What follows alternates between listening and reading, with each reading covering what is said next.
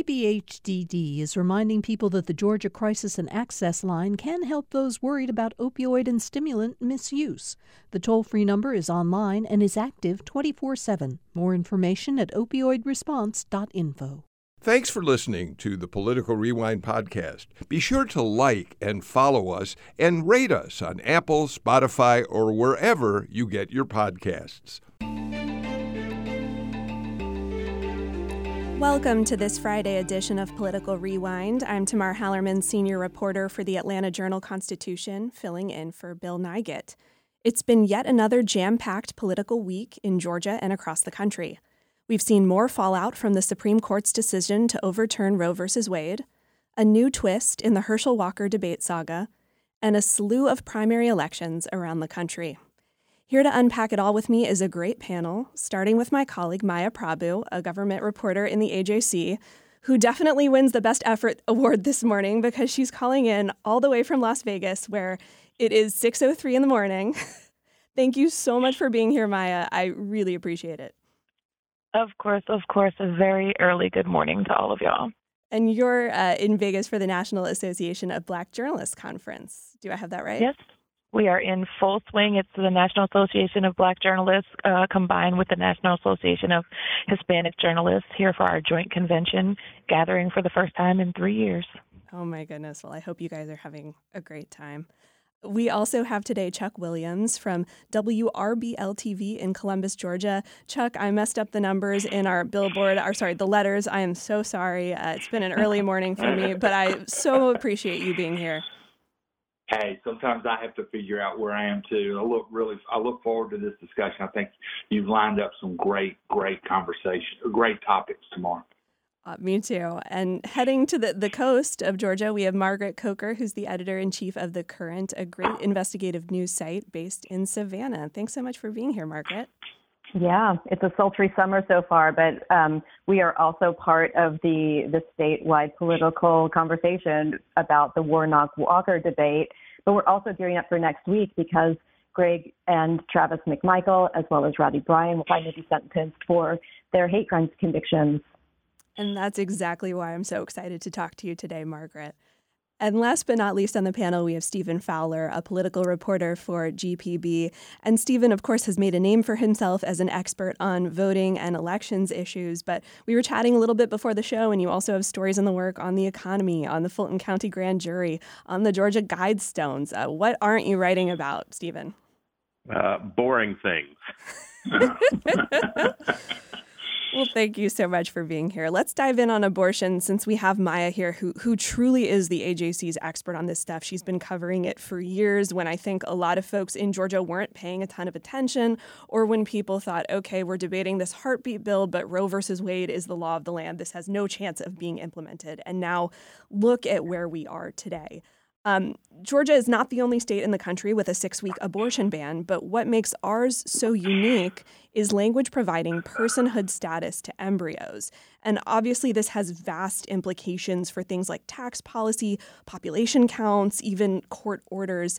And Maya, you recently wrote a great piece in the AJC about how state agencies haven't had a ton of guidelines about what to do with this personhood language. So walk us through that and why they didn't have a ton of guidance going in.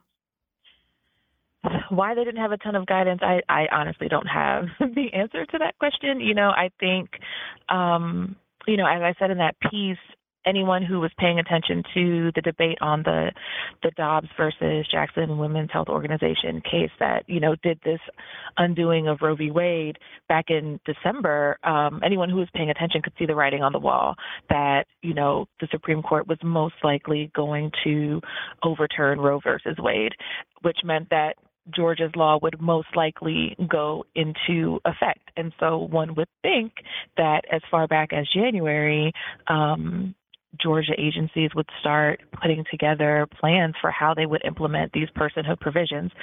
I think that they thought that in Georgia, our, ban, the fetal cardiac activity ban would go into effect, but maybe the court might not allow personhood to take effect. It did. So now folks are kind of left scrambling. At least that's how it seemed to me when I'm making calls the day after the decision here in Georgia to allow our law to go into effect. I'm making calls to agencies, and no one is able to tell me what their guidance is going to be. We've seen, some trickles of things now that what are we, 2 weeks? I don't know what time is. I think we're 2 weeks out.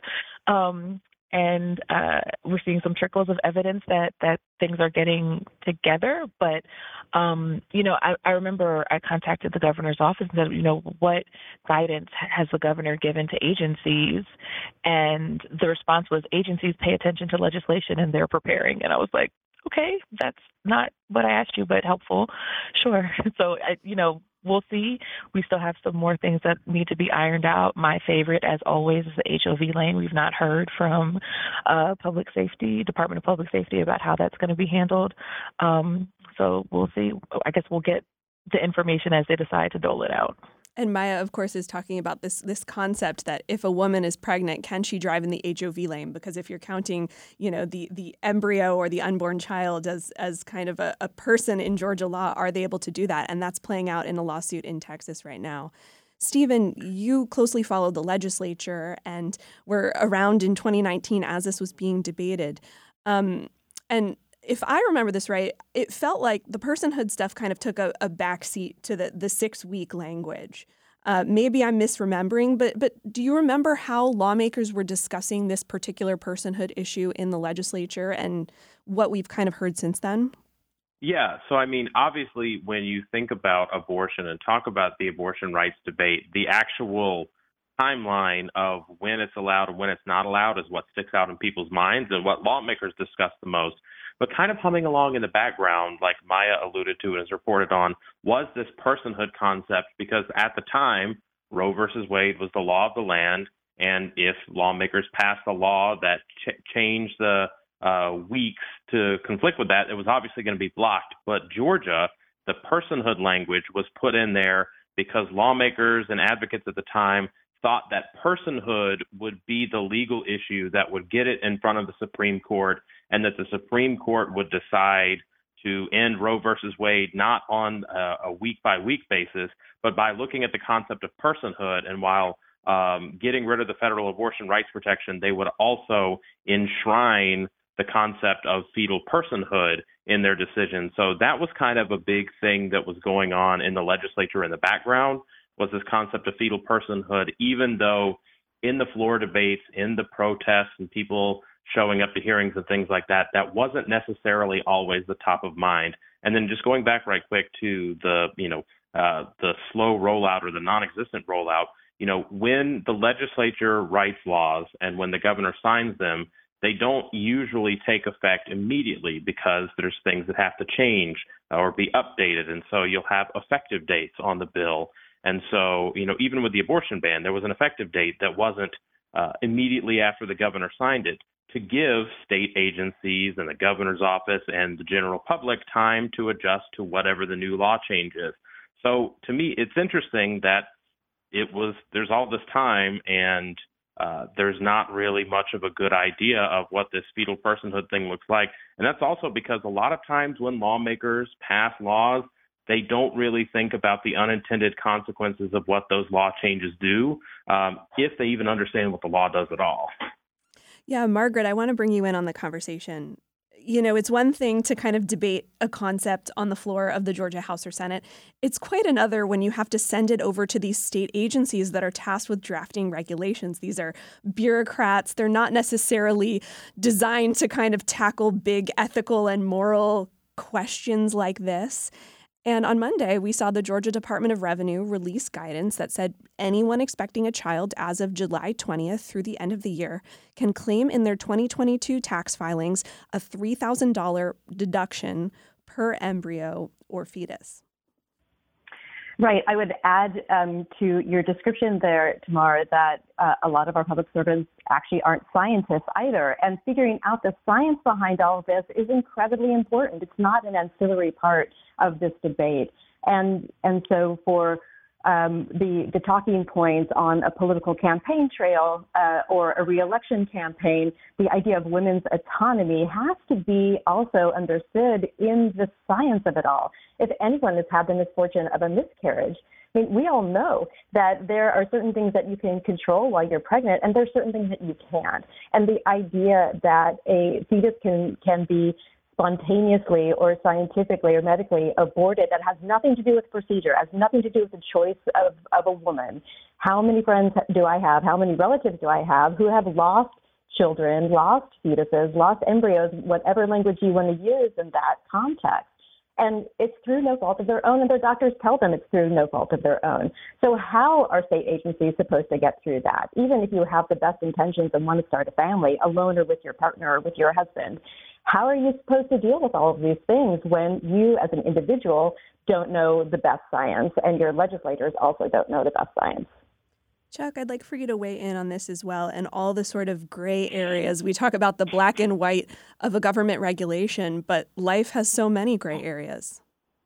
Oh, this is, there's so many, as Stephen said, unintended consequences. And you're talking about miscarriages. What do? You go to your first OBGYN appointment and they say that you're carrying twins. And all of a sudden, 3 months later, you're not because of what they call a vanishing twin, the vanishing twin, where one embryo sort of takes over. And could you have claimed 2 deductions? It's just, there's so much here that's unknown. There's so many things where limits are going to be pushed, where people are going. People try to get as much as they can in tax when they're doing their taxes. Can you imagine being an accountant trying to help people navigate this in 6 months when people start doing their 2022 taxes? Because there's just so much here that is so unclear in gray areas. Maya, in your great reporting, you've mentioned all sorts of situations that could come up that make things really complicated. You mentioned the citizenship rights of an embryo conceived in America if the parents are undocumented immigrants. We've talked about the census and kind of what happens with that. Pregnant women potentially getting alimony and kind of court fights like this. You spoke recently with Ed Setzler, the bill's author, and talked to me about how he's looking at that and how supporters of this law are talking about those gray areas of life. I think, supporters of this law don't think of it as a gray area. They say at conception that embryo is a person and it should have all of the rights guaranteed that you and I have. Representative Setzler has, strong beliefs and that he says are backed up by science. He's the chairman of Science Technology Committee in the House. He says that are backed up by science that prove that, once fetal cardiac activity is detected, that embryo should be its own person. And so it's just really, interesting to see how all of the ways in which this can play out. And, to go back to something that both Margaret and Chuck were saying, when we think about people who have fertility issues, right? I don't know how many friends have had multiple miscarriages in a year. Are people to claim each one of those pregnancies on their taxes as a dependent? It's just there's so many questions. That's why in the article I wrote from Monday, I said they rolled out some guidance, right? They told you what line you could file your $3,000 deduction on, and said that you, like any other claim made on your taxes, you may have to provide documentation if asked, right? So it's like there's gray area in the language that was rolled out from the Department of Revenue, but I'm not sure how much farther they've gone with those things. So I'm interested to wait and see what further guidance we get from them. Stephen, there's implications here in terms of government budgets and spending as well. A $3,000 tax deduction per embryo, that's $3,000 that the state is losing. That's less money for priorities roads, schools, anything else. Have you heard much chatter about that and the implications there? Well, yeah. I mean, usually, just like your personal budget, the state budgets based on how much money it thinks is coming in and how much money it has to spend going out. But it's not like you can predict, okay, there are going to be 50,000 births in Georgia this year and 50,000 births in Georgia next year. And while we're talking a relatively small amount compared to the, tens of billions of dollars that the Georgia state government spends every year and brings in every year, it still is something because Georgia runs a relatively lean state government compared to its size and compared to other states that have spending. And so, every dollar counts. And so having that variable in there, especially with there not necessarily being, like Maya said, concrete guidance about things, it could end up having some slight fringe impact on our budget. And the other thing, too, is, when we think about laws in a lot of ways, it's concrete. When there is a stop sign, you must stop. When you can only register to vote when you're 18 or older and you meet these requirements and things. But with this abortion law, especially with the fetal personhood, there is a lot of that gray area in there that oftentimes leaves a patchwork of responses, probably even within different state agencies, because there's not necessarily clear specifications in the law of how every state agency interacts with this new abortion restriction and the new fetal personhood language. And so then it's left to each and every state agency, even if there's top-down guidance from the governor's office, that it's going to have to implement this in a different way. So you could end up having uneven enforcement and uneven access, even at the state level. Maya? Something that, my boss and I, James Salzer, were talking about, he is the budget and numbers guy. Back in 2019, when I wrote, so personhood could become a thing, what's going to happen? We contacted the folks at the Legislative Research Office to see, have you guys done a fiscal note on this? Laws that affect tax code are supposed to have fiscal notes. And they said, this bill was introduced so late in the session. It was introduced very close to crossover. It's not required for us to do a fiscal note. 3 years later, they still have not done a fiscal note. I wrote this story on Monday. James was like, is there a fiscal note on this? And I'm like, no. So we have no idea what the financial impact of it will really be, because not only do we have to consider all of the births that have happened, we have to consider, there will be much fewer abortions. 35,000 abortions happened last year. Then we have to figure that in, and then we have to figure in all of the miscarriages that aren't accounted for. And so it's just, this number could be a lot bigger than we think it is, but we really have no idea at all. And remember, the state, unlike Congress, they have to balance their budget. So it's one thing if the governor has a year like this year when there was a giant surplus or money to play with because of COVID, but it's going to be quite another thing in a bad budget year. Margaret? Yeah, I would add to that, we're not just talking about one person involved in these gray areas. We're talking about two. We're also talking about the mothers. And, there are study after studies that show that a woman's economic purchasing power and earning power also declines when she does not have the autonomy to choose when to start a family or to give birth to a child. And when you're going through any sort of fiscal accounting for these gray areas, we also have to consider in some way, shape, or form the metrics about women in Georgia losing money because they have to start a family due to this new law when they weren't trying to or wanting to. You have to take off work, and paid parental leave is also not mandatory in Georgia. So this gets into an incredibly deep economic debate that goes well beyond the political headlines that people use during re-election campaigns. I want to get back to the concept of what the legislature might do when they reconvene in January. But before we do that, Chuck, I'd like to talk to you a little bit about how the abortion debate is playing out in Columbus. I know you recently spoke with Randy Robertson, a Republican state senator who supported the abortion bill. Tell us a little bit about that conversation and what you've been hearing from local law enforcement agencies in terms of how they might handle investigations into possible abortions. Yeah. The Columbus Ledger-Enquirer reported, talking to our district attorney, Stacey Jackson, that he was going to handle it in a case-by-case basis. And I have not had a chance to talk to Stacey directly about that, but that was what the local newspaper here reported.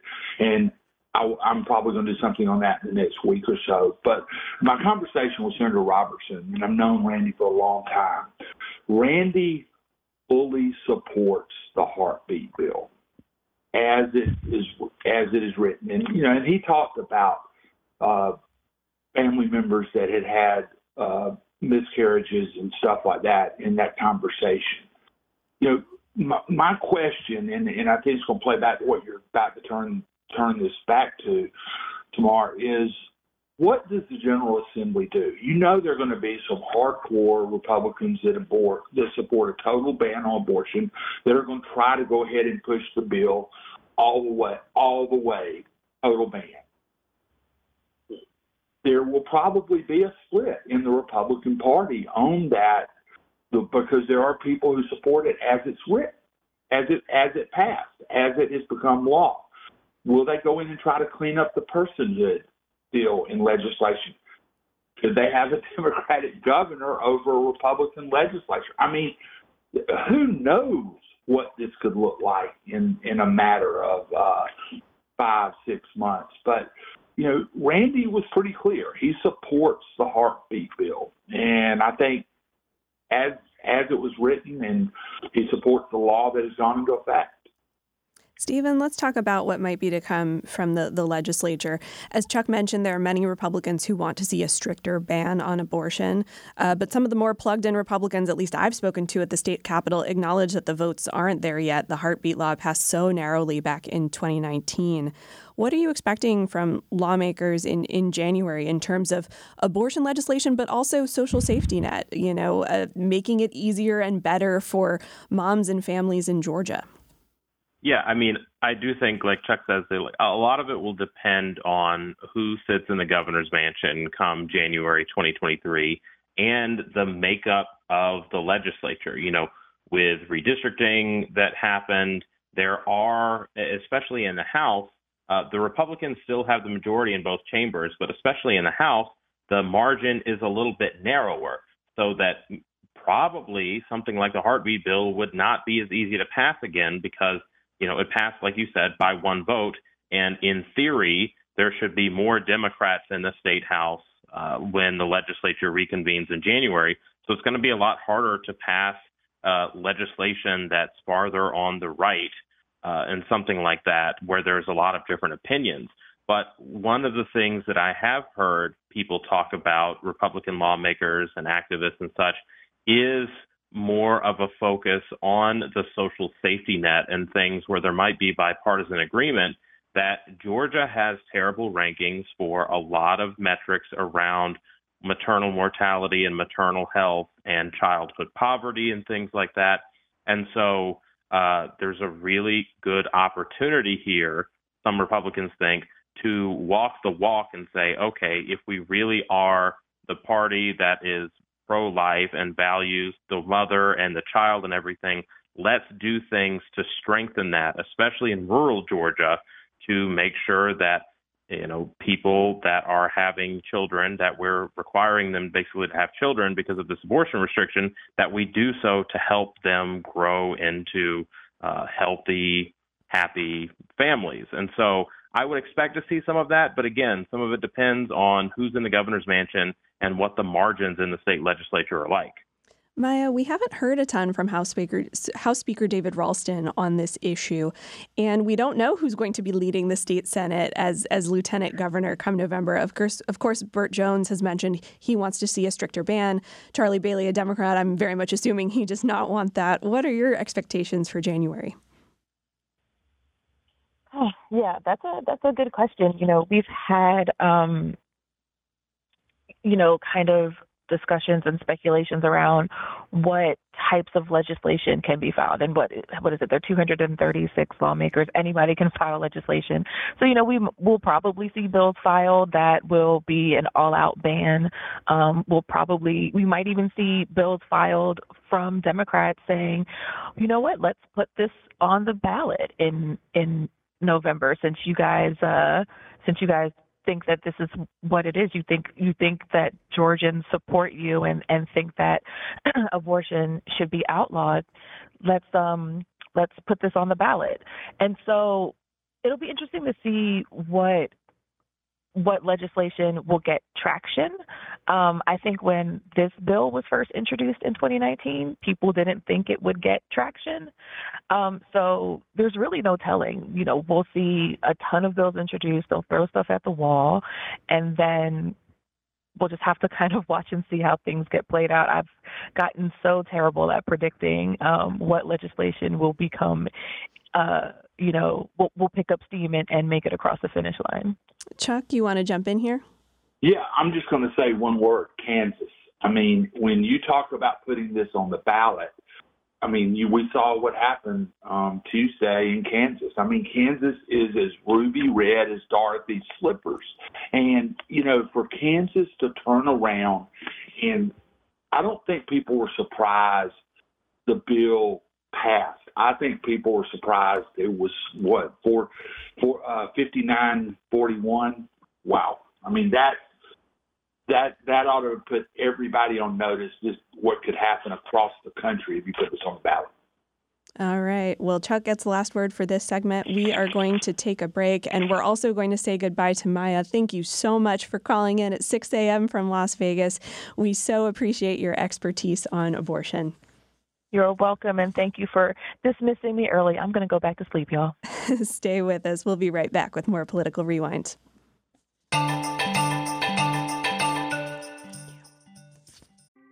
Thanks for listening to Political Rewind. If you like this show, you'll also like Georgia Today. It's a daily podcast from GPB News, bringing you compelling stories and in-depth reporting that you won't hear anywhere else. Join me, Peter Biello, for this quick and convenient way to get the best of GPB News' extensive coverage of the topics that matter to you, delivered directly to your device every weekday afternoon.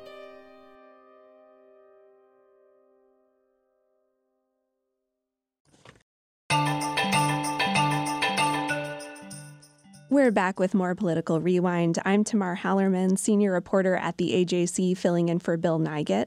Our panel today is Margaret Coker from Southeast Georgia's The Current, Chuck Williams from WRBL-TV in Columbus, and Stephen Fowler of GPB News.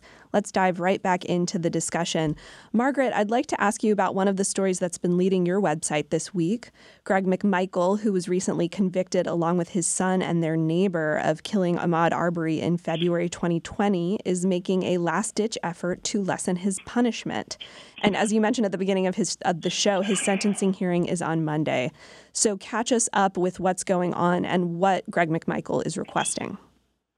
Right. For people who might not have been listening to news in 2020 or 2021 or who are new to Georgia, Greg and Travis McMichael are father and son. They and their neighbor, Roddy Bryan, who live in Satilla Shores in Glenn County, they were convicted in state court of murdering Ahmaud Arbery back in February of 2020.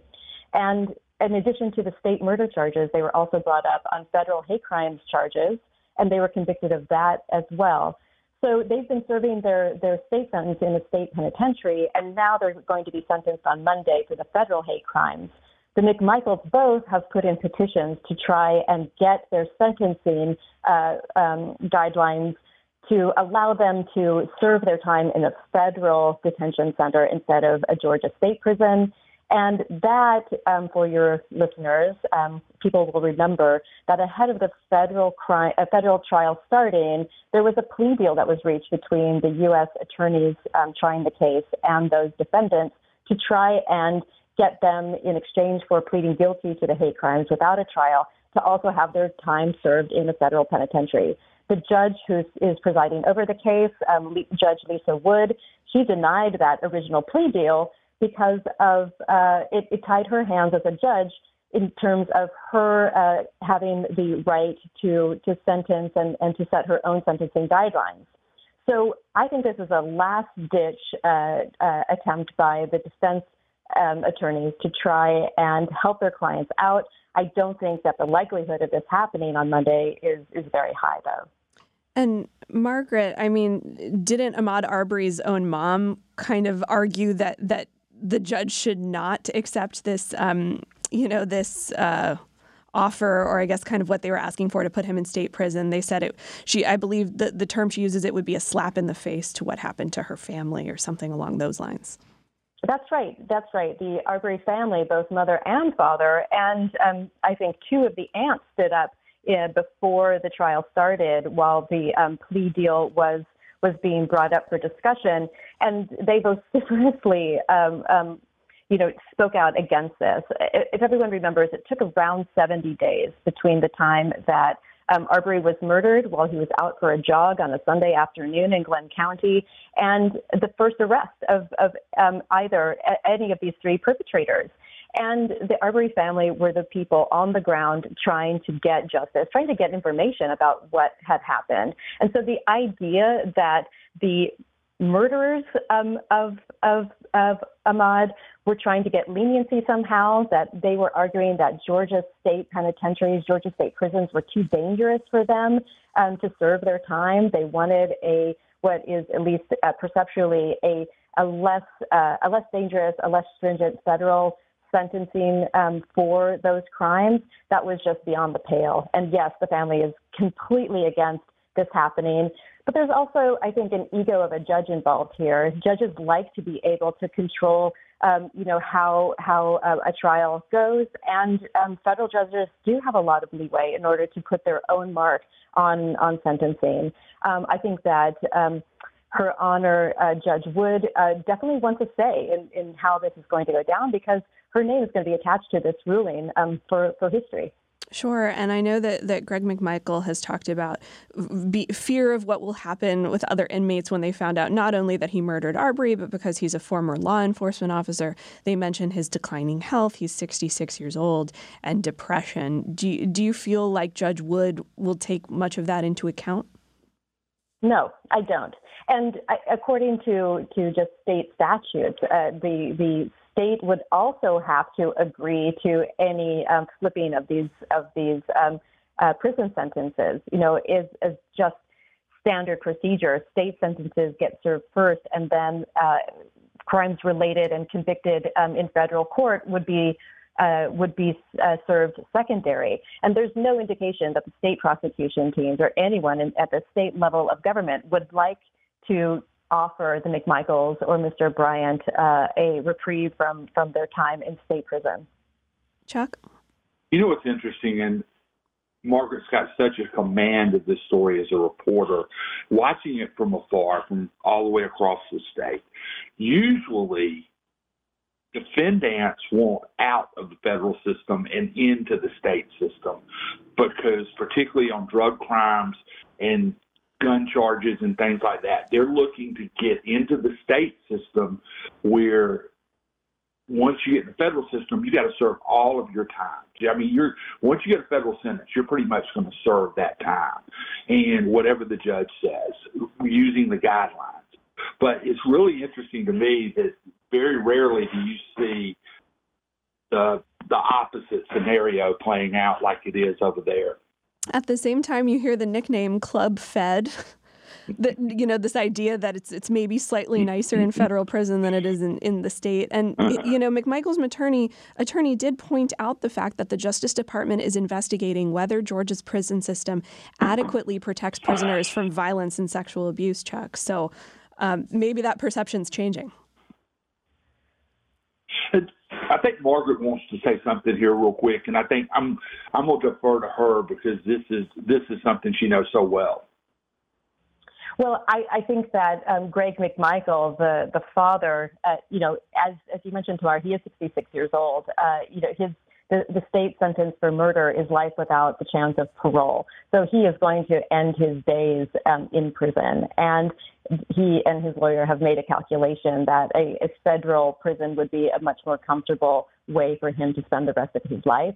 He is not a well man. He has a lot of health problems. In fact, that was brought up in the state trial, that he was a man who had suffered from, I believe, one, if not two, minor strokes. He was a man who, despite all of the debilitating illnesses that he suffers from, decided on that Sunday afternoon to run into his house, get his gun, get his son, get into a truck, and drive down a young man who was doing nothing except going out for a jog that afternoon. So the intense violence that surrounds this case, I think, is something that we should not forget. They were convicted by a jury of their peers in state and federal trials. It was really overwhelming, the evidence against them, and the juries also agreed with that. So the idea that someone who, for the first time in Georgia history, has been convicted of a hate crime is going to get a say in how he serves that sentence, I think that no one in either state or federal judicial systems here in the Southern District in coastal Georgia will go for that. All right. Well, thanks so much for all of your expertise on this, Margaret, and please keep us updated on how all of this goes. I want to pivot and talk about the debate over debates. Stephen, you've been closely following this saga in the Georgia Senate race with Senator Warnock and Herschel Walker, and when and whether and where they might be debating. You know, during the Republican primary, we had Herschel Walker saying he wouldn't debate his Republican primary rivals. He was laser focused on Senator Warnock. Well, now the general election is here. Senator Warnock agreed to 3 debates, and this week Walker agreed to a debate in Savannah, but it's not the same one that Senator Warnock agreed to. So catch us up here. Right. So right now we have 4 different Georgia Senate debates, each with only one candidate saying yes, they'll do it. A couple months ago, actually the day after the primary, Senator Warnock said, I am going to do 3 debates. And then in June, he said which 3 debates he accepted. The Atlanta Press Club in Atlanta, WTOC in Savannah, it's the top TV station there, top-rated TV station, and a consortium of journalism groups in Macon based out of Mercer University's Center for Collaborative Journalism. And since that time, Herschel Walker has not said he would debate. He's not said which ones he'd debate. His campaign opened the door for ways for him not to debate, saying that it's got to be fair and balanced. He said on a Fox News interview that he wanted to do it for the fans. And then finally, this week, he said he would do a debate in Savannah, but not the one that Raphael Warnock agreed to. This is with a different station, the Nexstar stations, which I believe Chuck is a part of. And that Herschel Walker said he would do that one partially because it would be in front of a live audience, and he believed that the format was fair and the people were fair and everything like that. But Raphael Warnock's team has said he's accepted 3 debates. We've done this for over a month now. This is what we're doing. So it appears we're at an impasse, but I will say the Atlanta debate and the Macon debate will move forward even if Herschel Walker does not show up. The fate of the Savannah debates remains to be seen. Chuck, you've covered your share of political debates. How do you think this shakes out? Does someone blink? I don't know. Let me be clear. Stephen alluded to it. I work for a Nexstar station. WRBL is one of 3 Nexstar stations in Georgia. These negotiations were obviously handled well over my pay grade. I even joke, my general manager commented me about a week ago when I started hearing the rumblings of something going on. But I will say this about the Nexstar debates. And Nexstar has 200 TV stations in markets all across this country. Nexstar does debates from California to North Carolina. And these debates are highly professional. They have great production value. They have local journalists that are involved in them. And Nexstar in Georgia has got a group that includes Fox 5 in Atlanta, and you would have Russ Spencer as one of the panelists. And I think Russ and Tina Ty Shaw from WSAV are 2 very well-respected journalists that were listed as the panelists. So, I don't know how this is going to play out. Nobody does. But I will say that the Nexstar debate is a legitimate debate offer by a company that has put a lot of thought into this. Margaret? Yeah, I like most journalists, love talking about inside baseball of our own industry. I will put two things on the table here. One is that Gray Television, which is the owner of WTOC, which is where Reverend Warnock decided to have his debate. They're actually based in Atlanta. They're also a national media conglomerate, but they have an Atlanta presence as their company headquarters. They also have stations, of course, here, but also Columbus, Albany, and Augusta, as well as their own Atlanta station. So in terms of reach, that's probably looking pretty attractive for at least one of those Senate candidates. But at the same time, debates are not really about entertainment value. They're supposed to be for voters who want to learn about candidates' policies. And so this is, as we get into this media tit for tat about two commercial television stations trying to decide who gets the rights over another, voters might be left out in the cold here. I mean, voters deserve to have more face time and more pressure put on candidates to describe what they stand for, describe what they don't stand for, and also to see characters, their personalities, without a whole lot of prepping and massaging that their handlers do in their own sort of in-person events. So I hope that for both candidates and their teams who might be listening in this morning, that y'all work this out. Like voters want to hear from you. Don't leave us out in the cold. Stephen, on that note, I kind of want to ask you two kind of narrower questions and a broader question. Walk us through the calculations that Senator Warnock and Herschel Walker might be going through right now in terms of why they might want to debate and why they might not want to debate. And then let's take a step back and talk about how, in general, it feels like head-to-head debates aren't as in vogue as they used to be, or maybe are less of a requirement for political candidates than they were back in the day. Right.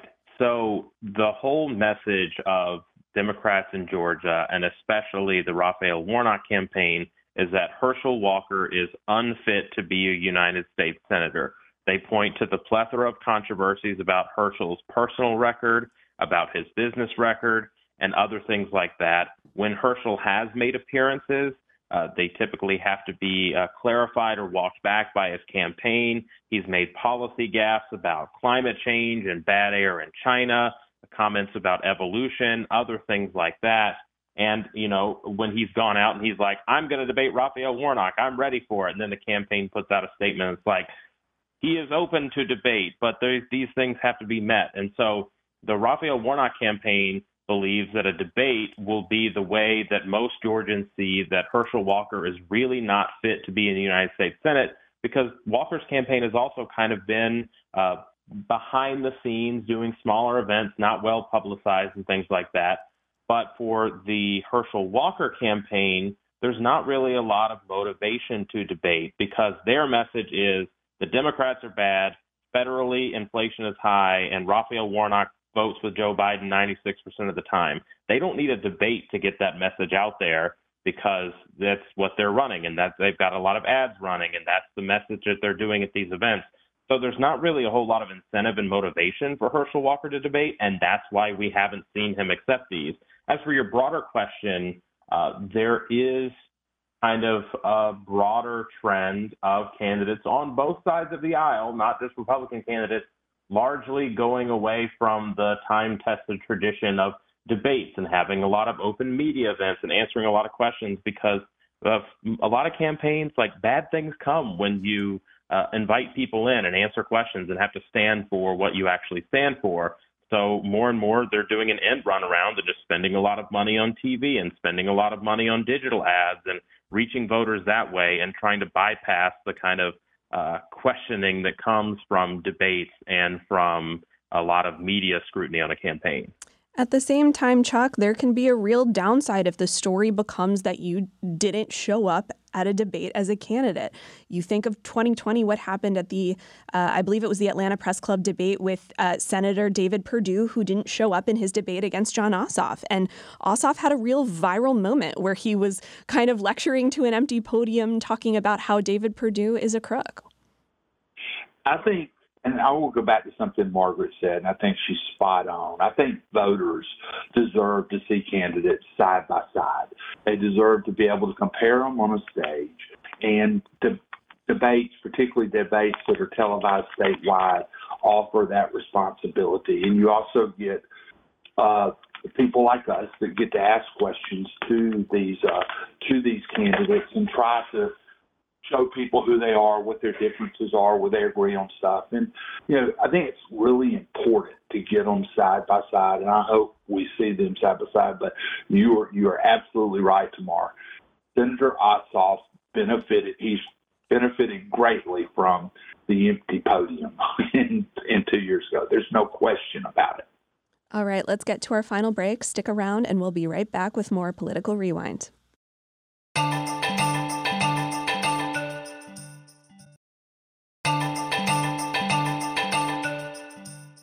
And we're back with more Political Rewind. I'm Tamar Hallerman, senior reporter at the AJC, filling in for Bill Nigut. Let's jump right back into our discussion with GPB's Stephen Fowler, The Current's Margaret Coker, and Chuck Williams of WRBL-TV. We have a little bit of breaking news this morning that Stephen just posted about on his Twitter feed. And I'm just going to read off your tweet, Stephen, because I'm not the most familiar with this story. But you say, breaking, Trump-appointed federal judge in Atlanta finds that Georgia's statewide at-large method of electing public service commissioners violates Section 2 of the Voting Rights Act. Tell us a little bit more about that. So Georgia's Public Service Commission has several different districts that are drawn every 10 years, just like everything else with the redistricting. And you have to live in that district to be able to run for it and represent it. But the state as a whole votes for it. So there's a district that covers Northeast Georgia, for example, and South Georgia voters are the ones that can cast a vote for it, as well as North Georgia, West Georgia, and everything. And so the argument in the lawsuit here is that by having different districts, but having the entire state vote for who represents those districts, violates the Voting Rights Act because it deprives specifically black voters from electing a candidate of their choice. Because, if you draw a district that's mostly Metro Atlanta, that's mostly black and mostly Democratic, but you let the Republican-controlled state vote, that there's more Republican voters that vote, then you're never going to have a Democrat on the Public Service Commission or a black Democrat on the Public Service Commission. And it's a 64-page ruling, and obviously I'm not reading all 64 pages of it right now because we're on the show. But the general gist is that, in recent Public Service Commission elections where it was a majority Democratic area, if you had voting in that district, just in that district, there would be black Democrats on the Public Service Commission, but now there's not. And so this judge, Trump-appointed federal judge, is saying that we can't do Public Service Commissioner election that way. He blocked the November ballot from including those two Public Service Commission races previously on there. I'm not entirely sure what that's going to look like, but it's a big win for voting rights advocates and kind of, if you look at it on the surface, a common sense decision. Margaret, you're muted. Sorry, I think this is also possibly a win for climate activists. The PSC, for listeners who aren't familiar with this position, they are the commission who regulate our state's monopoly utility providers, and that includes Georgia Power. So everything about the rates that we all pay for our electricity, for our air conditioning, this and how much Georgia Power pays for its own corporate decisions and how much we pay for their corporate decisions, this is a very powerful group of people that affect our everyday lives. So if you care about trying to increase solar power, if you care about increasing EV hookups across the state, if you care about your utility bills every week, this commission matters. And that's why also beyond voting rights, this might be an incredibly important decision today. All right. Well, I look forward to reading everyone's reporting on this issue. Thank you, Stephen, for bringing this to our attention. Let's turn in the last few minutes of the show to talk about some election results from last night.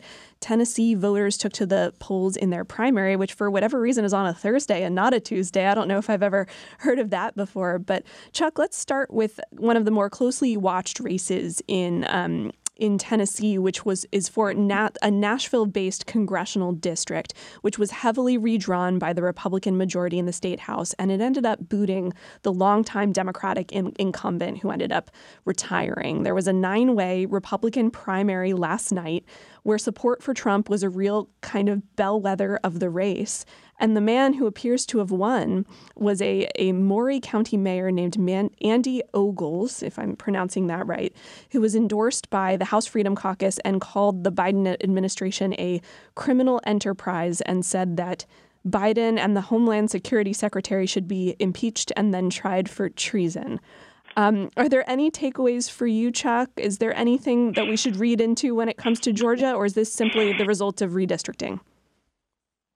It sounds like redistricting to me, but when you look in Georgia right now, there are two, on the statewide ballot, there are two Trump-backed candidates that are still standing. Burt Jones obviously running for lieutenant governor and Herschel Walker. I mean, you can make the argument Walker